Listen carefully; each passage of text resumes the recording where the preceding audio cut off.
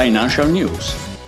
L'Italia corre più del previsto. A sancirlo è Standard & Poor's, che ha rivisto al rialzo le stime di crescita, portando quelle per il 2021 a più 6,4% e quella per il 2022 a più 4,7%, sempre che non ci siano intoppi sulla strada.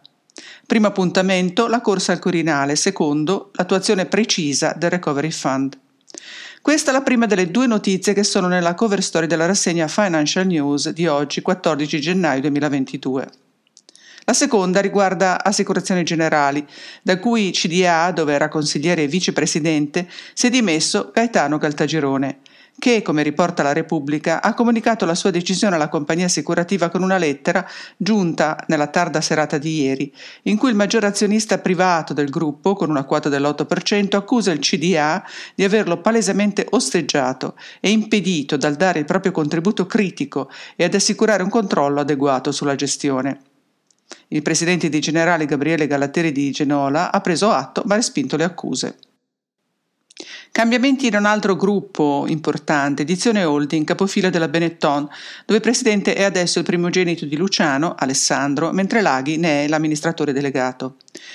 In economia spiccano le società bancarie come Crédit Agricole Italia e Banco BPM, che hanno emesso il primo bond dell'anno, ma anche Credem, indicato da Corriere della Sera come il gruppo bancario tra i più solidi del panorama europeo, che ha lanciato la sua prima emissione di obbligazioni green destinata a investitori istituzionali per un totale di 600 milioni di euro. L'operazione ha avuto grande successo. Intanto Azimut va verso un utile record di 600 milioni. E per Banca Ifis, che presenta il piano industriale 2022-24 giovedì 10 febbraio, le stime di Intesa San Paolo prevedono un rendimento del patrimonio netto tangibile dell'8,2% al 2024 e ricavi in aumento a un tasso medio anno di crescita del 2,6%. E anche Banca Generali chiude il miglior anno di sempre con una raccolta di 7,7 miliardi. Milano Finanza ricorda che tra le borse Milano è la migliore in Europa, tassi al top da luglio 2020 nell'asta di BTP. Intanto ieri Piazza Affari era in leggero rialzo, più 0,5%, con lo spread a 131 punti, mentre il Sole 24 Ore assicura perché i titoli ad alto dividendo sono una protezione dal rischio inflazione. Tra le inchieste, un articolo di Milano Finanza spiega perché la Banca Centrale Europea mantiene aperta ogni opzione in questo contesto macroeconomico estremamente incerto e prende nota di quanto scritto nell'ultimo bollettino economico della Banca Centrale Europea. E in Corriere della Sera si scrive di trasformazione digitale. In Italia è pronta un'azienda su 5, afferma il quotidiano di Milano. E sempre su Milano Finanza leggiamo, infine, la domanda: perché l'inflazione di oggi al 7% è molto diversa da quella del 1982? L'ultima volta che l'inflazione dei prezzi al consumo, arrivata a dicembre al 7%, è stata così alta, era l'estate del 1982. Questa è l'unica cosa che i due periodi hanno in comune. Oggi il tasso di inflazione è in aumento, allora era in calo. Aveva raggiunto un picco del 14,8% nel 1980, mentre Jimmy Carter era ancora presidente e la rivoluzione iraniana aveva fatto salire i prezzi del petrolio. L'inflazione in fondo quell'anno raggiunse il 13,6%. Financial Times si aspetta che le principali banche centrali del mondo inizino a stringere la politica monetaria nei prossimi mesi, mentre l'inflazione in molti paesi raggiunge il livello più alto da molti anni, e afferma che alcuni economisti temono un ritorno generale all'inflazione cronica degli anni 70. In tecnologia, il Sole 24 Ore si occupa di innovazione bancaria con due articoli.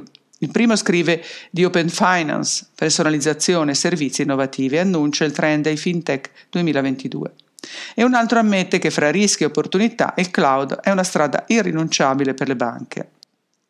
E anche Milano Finanza si accorge del metaverso e informa che gli investitori stanno pagando milioni per terreni virtuali e che le prospettive di Apple sul metaverso generano grande ottimismo negli investitori. La stampa è già oltre e illustra come investire nel metaverso.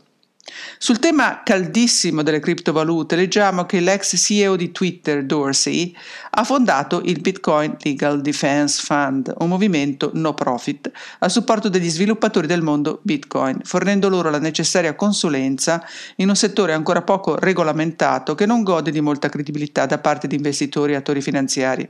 Ma non è tutto.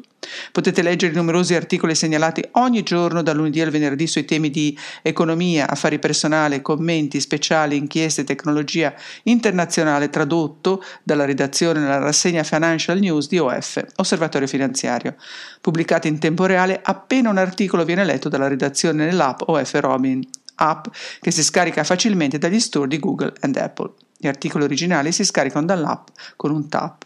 È disponibile anche un motore di ricerca con una serie storica di 11 anni. E insieme potete ascoltare anche il podcast, che ho deciso di rendere pubblico ancora per questo mese di gennaio 2022.